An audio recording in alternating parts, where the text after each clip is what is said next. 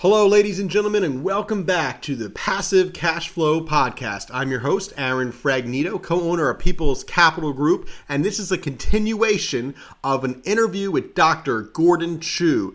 Just an amazing guest here we've had on the Passive Cash Flow Podcast. This is part 2 of 3. And this part, we're going to focus on predictions for future pandemics and how to prepare for them, ways to prevent future pandemics like we've seen here with the coronavirus, and the best real estate to buy for this new business environment we are in with pandemics. So we're going to break into this. We're also going to talk about leveling up your game and working with people that can bring you to the next level in business and investment. So without further ado, here is part 2 of our interview with Dr. Gordon Chou.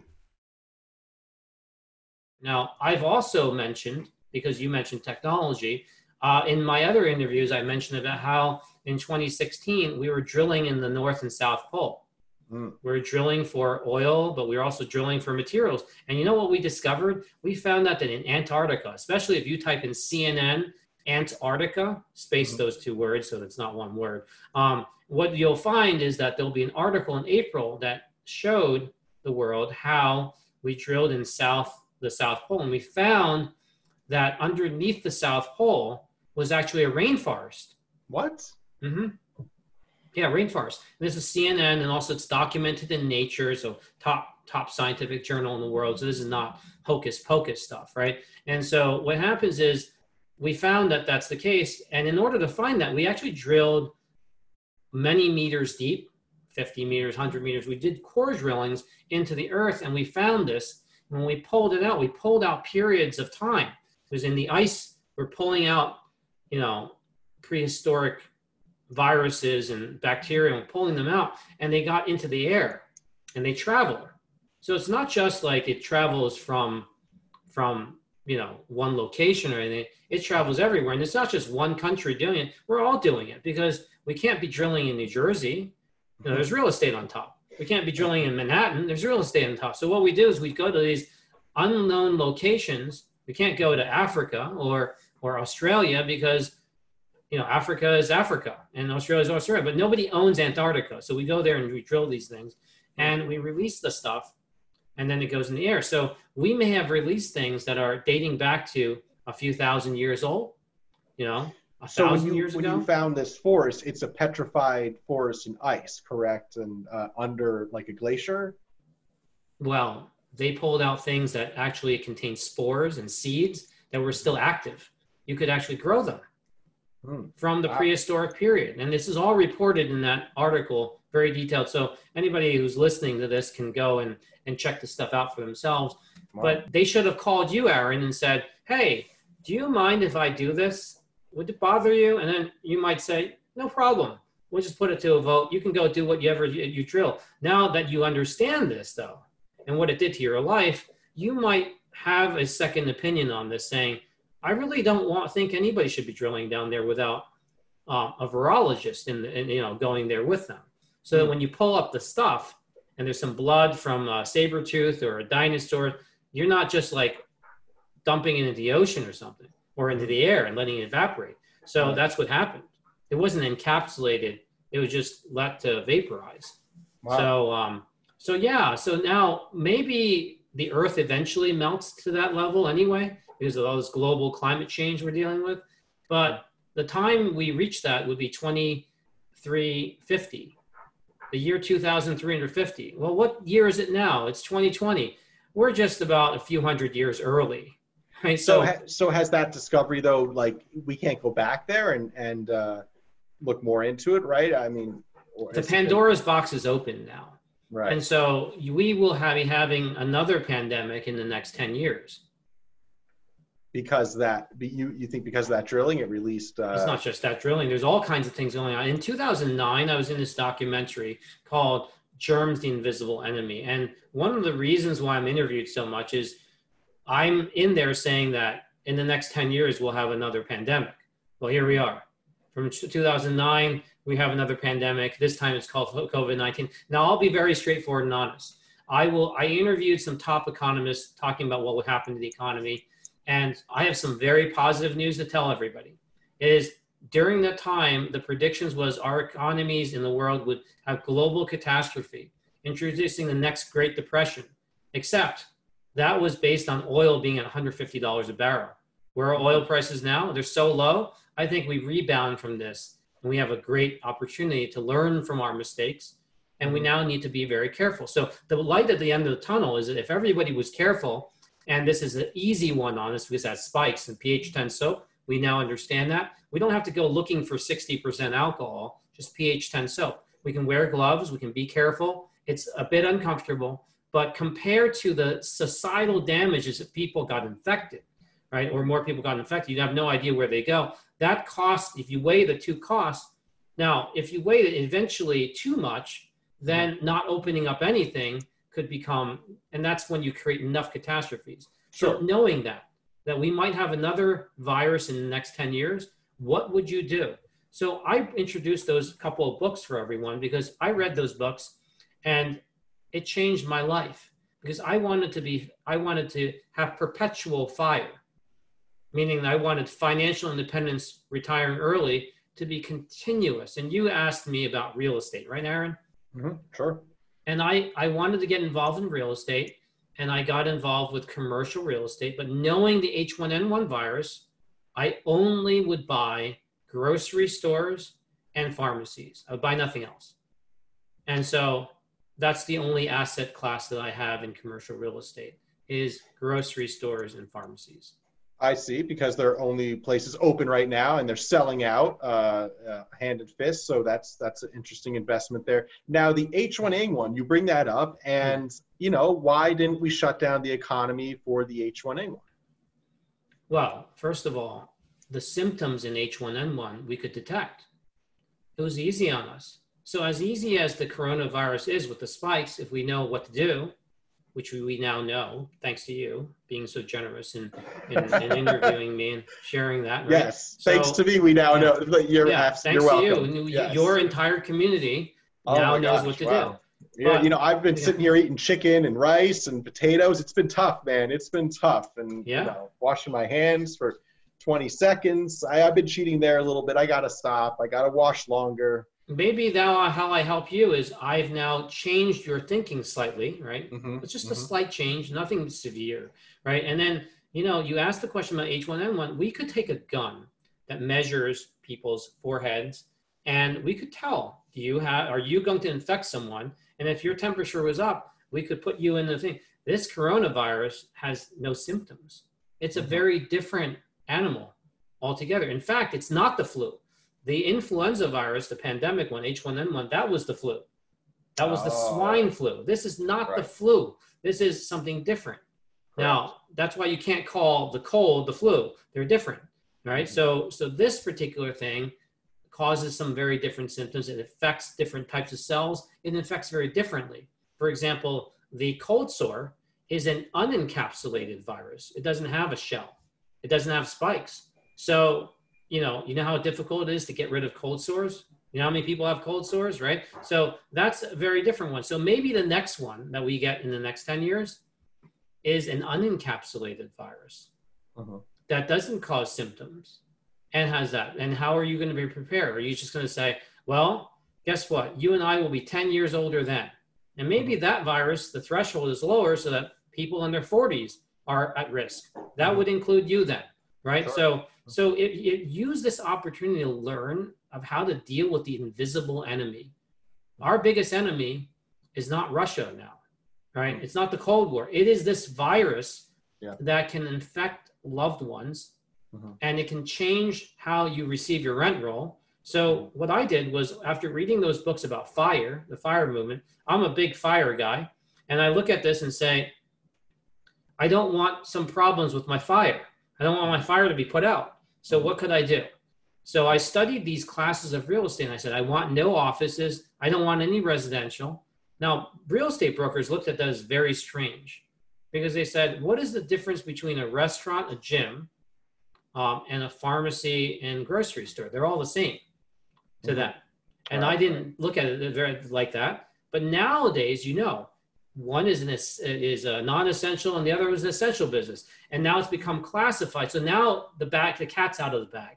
Everybody who studies with you for real estate understands that. Now, I had some very if you want to get to this level, people talk about leveling up. I'm going to give you a big secret. Okay. Everybody who listens through Aaron is going to learn, and Seth Martinez, this big secret. And I'm going to give away my secret tonight. All right, get your This pens is the out. secret. Here we go. Here we go. Here we go. All right. So, you understand that buying shopping plazas and pharmacies, they're not cheap.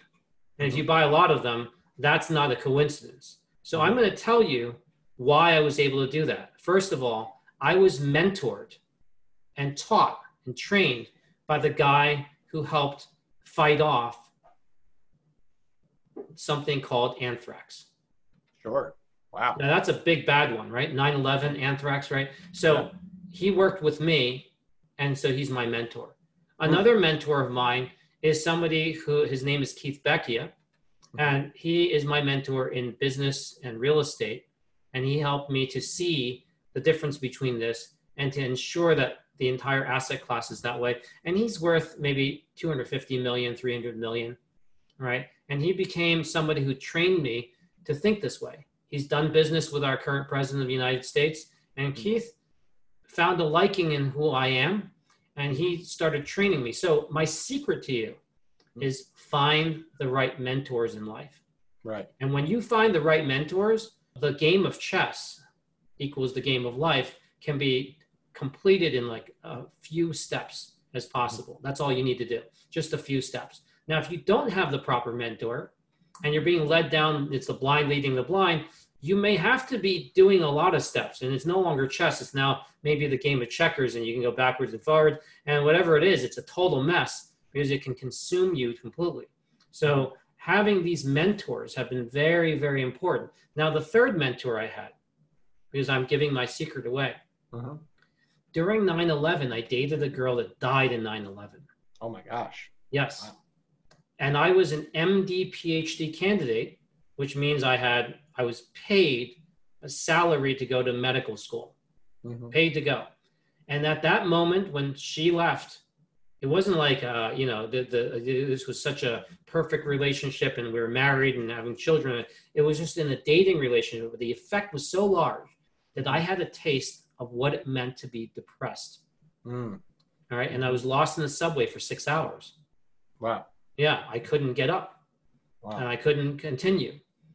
And then my mentor, Professor Michael Cox, he and Professor Larry Reed, these two particular mentors, and one was in the business world. So I went in with an MD for dermatology, and I went in with a PhD for cellular signaling, how cells talk to one another, complicated stuff. And then out came with Professor Michael Cox, which is a doctorate in business administration. And he told me to do one thing, is make sure you work on things that are not in existence at all. Only work on projects that nobody's heard of. Interesting. Well, what does that mean? That means patenting. That means inventing. So you only get a patent granted in your name, and you can only file patents that you can't find in books. You're not, this is new knowledge, novel. Right. Work on that. And your goal, this is what Michael said to me, your goal is to make them popular while you're working on them. If you can take something that nobody cares about, and while you're working on them, become the hottest stuff since sliced bread. If you could do that, then you will make money. You'll definitely make money. This is what he said. It's as simple as that. Now, this particular individual is no longer on earth. He died from brain cancer. And he told me that I need to go to Bridgeport to study natural medicine. Now, I already had my skincare, and I was already a consultant in the skincare business, in the skincare world. As you know, I was Demi Moore's spokesdoctor back in Hong Kong. Right. And so him telling me to go in that direction made me unique. It made me so unique that I could then discover things that were different. So here's a dying man that told me to go to Connecticut because I could leave that location that burdened me and I could heal myself and let time pass. Now, the other person that saved my life, Professor Larry Reed, he was my undergraduate professor, and we stayed in contact. So that by the time I went to medical school, we had been friends for over 10 years now. Nowadays, we've been friends for 25 years. And he told me that when bad things happen to you, it's actually a silver lining. It creates purpose in your life. Sure. It changes direction. And the third person that saved me was Professor Millie Dresselhaus. And it wasn't during 9/11. I would end up meeting her in 2014. I'm sorry, 2011. Okay. She won the Freedom of Medal from former President Obama in 2014. That's the highest medal that you can receive in the entire country, the United States. And she helped me with my work in graphene. And she inspired me to go further, to create those exoskeletons, to create the new materials at Rutgers that can combine graphene with plastics. She inspired me to do that. So those individuals, Mildred Dresselhaus was the first female tenured professor at MIT. And she is no longer on Earth now. After receiving her award from former President Obama in 2014, she would die on February 20th, 2017, 3 years later. Wow. And so she told me, she's a super scientist. And at that time I was having my children. And in 2016, I had my second daughter. And she told me to go do things that would be beneficial for my family. Focus on your family. Sell out everything else. Focus on your family. The time will come. And Keith Becky, I mentioned, he's the one that then brought me into business and showed me these business tactics and the various things. And through the universe of all those mentors combined, it changed my thinking. And that is what, if you have family first, my daughters helped me get into real estate because they made me want to spend time with them. Obviously, they're your children. Sure. But the how to spend time with someone meant that if I'm going to buy an asset class, it better be well thought out, unless I have someone like you looking at it 24/7.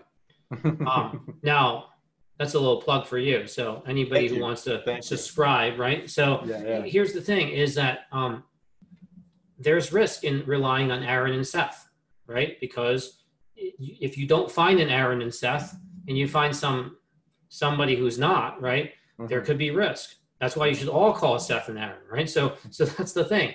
But how often do you have someone so determined on taking care of their customers? Now, you just said something, you might have to edit it out, I don't know, but don't, it's nice and fun. It's like, because it's honest, right? Tonight, and I'm a Christian man, and I pray that because you have so many people who are relying on you to bring them to not just 1 year of return, but I'm talking about a lifetime of return, constant winnings, compounded winnings of 15% every year, right? Every year. Yeah, let's get it. Let's get it. Heck yeah. So if you got sick, right? Or if you were dysfunctional for 1 year, if you were like Millie, where you're gone now, I miss Millie. Yeah. She changed my life. She helped me get to where I am, 31 patents. If you interviewed me 2 weeks ago, it would be 28, but now I have 31. Oh, congratulations. And, it goes up, right? So, it's like, and Keith, you know what happened with him? After showing me all the real estate stuff, he decided to put money and invest in me. And in my 31st patent, he's one of the investors. Great. And so here's a $300 million guy investing in little me, right? So when I think about life, how are you supposed to know that you're not going to turn into the next Warren Buffett, right? We might be actually dealing with the next Warren Buffett. His name is Aaron. So, right? So, man, Dr. Gordon Shu, I think we make a good team here.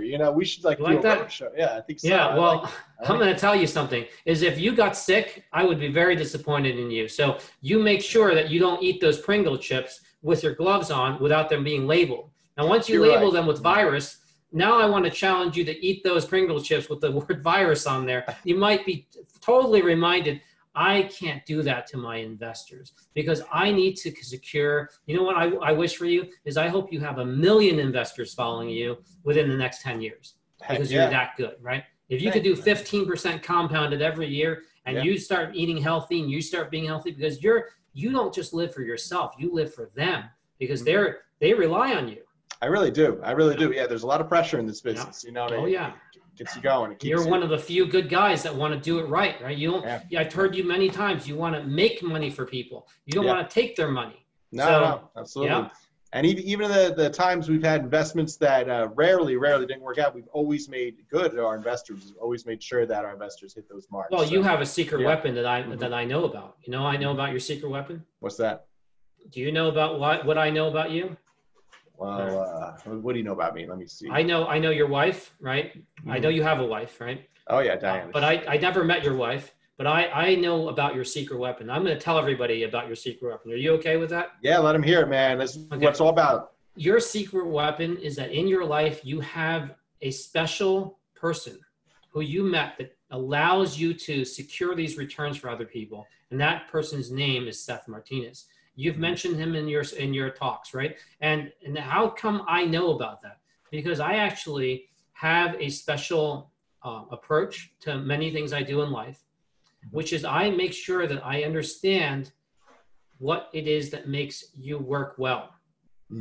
And when you have an operator like Seth, because you go there and you do the talks, you do the podcast, but you know, without him looking at the operations, well, how is that going to work? So when I look at your dynamic, you alone will not make this work. And this is why this team that you have is so important, is that it's the 1-2 combination. Yeah, right? Yeah. 100%. If you're Batman, he's Robin, right? That kind of thing. Sure. You know who I am? I'm not Batman and I'm not Robin. So I'm Alfred. I'm the guy who comes up with the suit for Batman. So I just stay in my range, right? I work on scientific projects. Nobody should be calling my number. Why? Because I'm a boring guy. I have nothing good to talk about. And I only work on things that don't even exist. Right? Why would you want to have a friend like that? Oh, man, your story is awesome. Come on. This is one of the most interesting podcasts I've done. This is a Joe Rogan level podcast right here. You think so? I know so. Absolutely. Oh, wow. Thank you for those compliments. We'll try to make it good. We'll try to make it good. In fact, I'll call up Joe Rogan. I'll say, hey, I got a great guest for you, Joe. All right. We'll get you on there. Yeah. Let's see what we can do. Here in the podcast world, we all know Joe Rogan. That's how it works. If you can do me one favor, Aaron, I only have one wish. Which is, I hope that the people who are listening to this talk, if they have any children who are scientists to be, do not rely on their curiosity to carry them for 10 years after college. See, college is already 4 years. 10 years after college, that's 14 total years since high school. I don't know very many people wanting to leave their curiosity to creating scientists based on that. That's a lot of risk. So what you'd have to think about is, do we need scientists in this world? You mentioned about vaccines, right? Sure. And so I'm going to give a plug for future scientists, not existing scientists. We're dying, right? And soon we'll be dead. So here's the thing is that because we all age, but the next generation of scientists come from the young kids out there.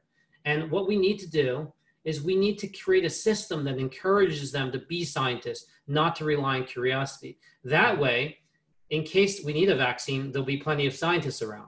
Right. We do that for our soldiers. There's a boot camp for Marines. There's a boot camp for the Navy SEALs. There is no boot camp to create 1 million scientists. And the countries with more scientists tend to win. Look, we had Einstein, and look what happened. We were able to win World War II, right? He came up with all kinds of things. We even gave him amnesty to come into this country, right? And then the other thing is, we also had scientists like Pavlov. We had scientists like Pasteur. So now we know how to pasteurize things. So our technology, we have even had a scientist / artist, Steve Jobs, right? He had that insight. We have Elon Musk, right? Who's a businessman / scientist. Sure. We need more scientists because sometimes scientists are not good-hearted either. Sometimes there could be the bad scientists, right? Scientists that make GMO or stuff like that. I'm just making stuff up as I go, right? So sometimes we GMOs have helped us get better, bigger crops, haven't they? Right? Yeah. So there's also good things about GMOs, right? Perhaps like that. So I don't want to get into the thing of it. If you don't like the scientist you're working with, and you want to find another one that you like, scientists are not doctors. Medical doctors are paid to see patients. Is that correct? Sure, right. But medical doctors are not paid to read magazines, especially not picturesque magazines in there that have cells and other things in there. And they're not being paid to do that. They're being paid to see patients. They're not being paid to read chemical journals and other things in physics and stuff like that. Well, scientists are. Scientists are funded to do only one thing, which is not see patients. Even if they're a medical doctor / scientist, that's what I was doing. I was being primed to work on science, to think.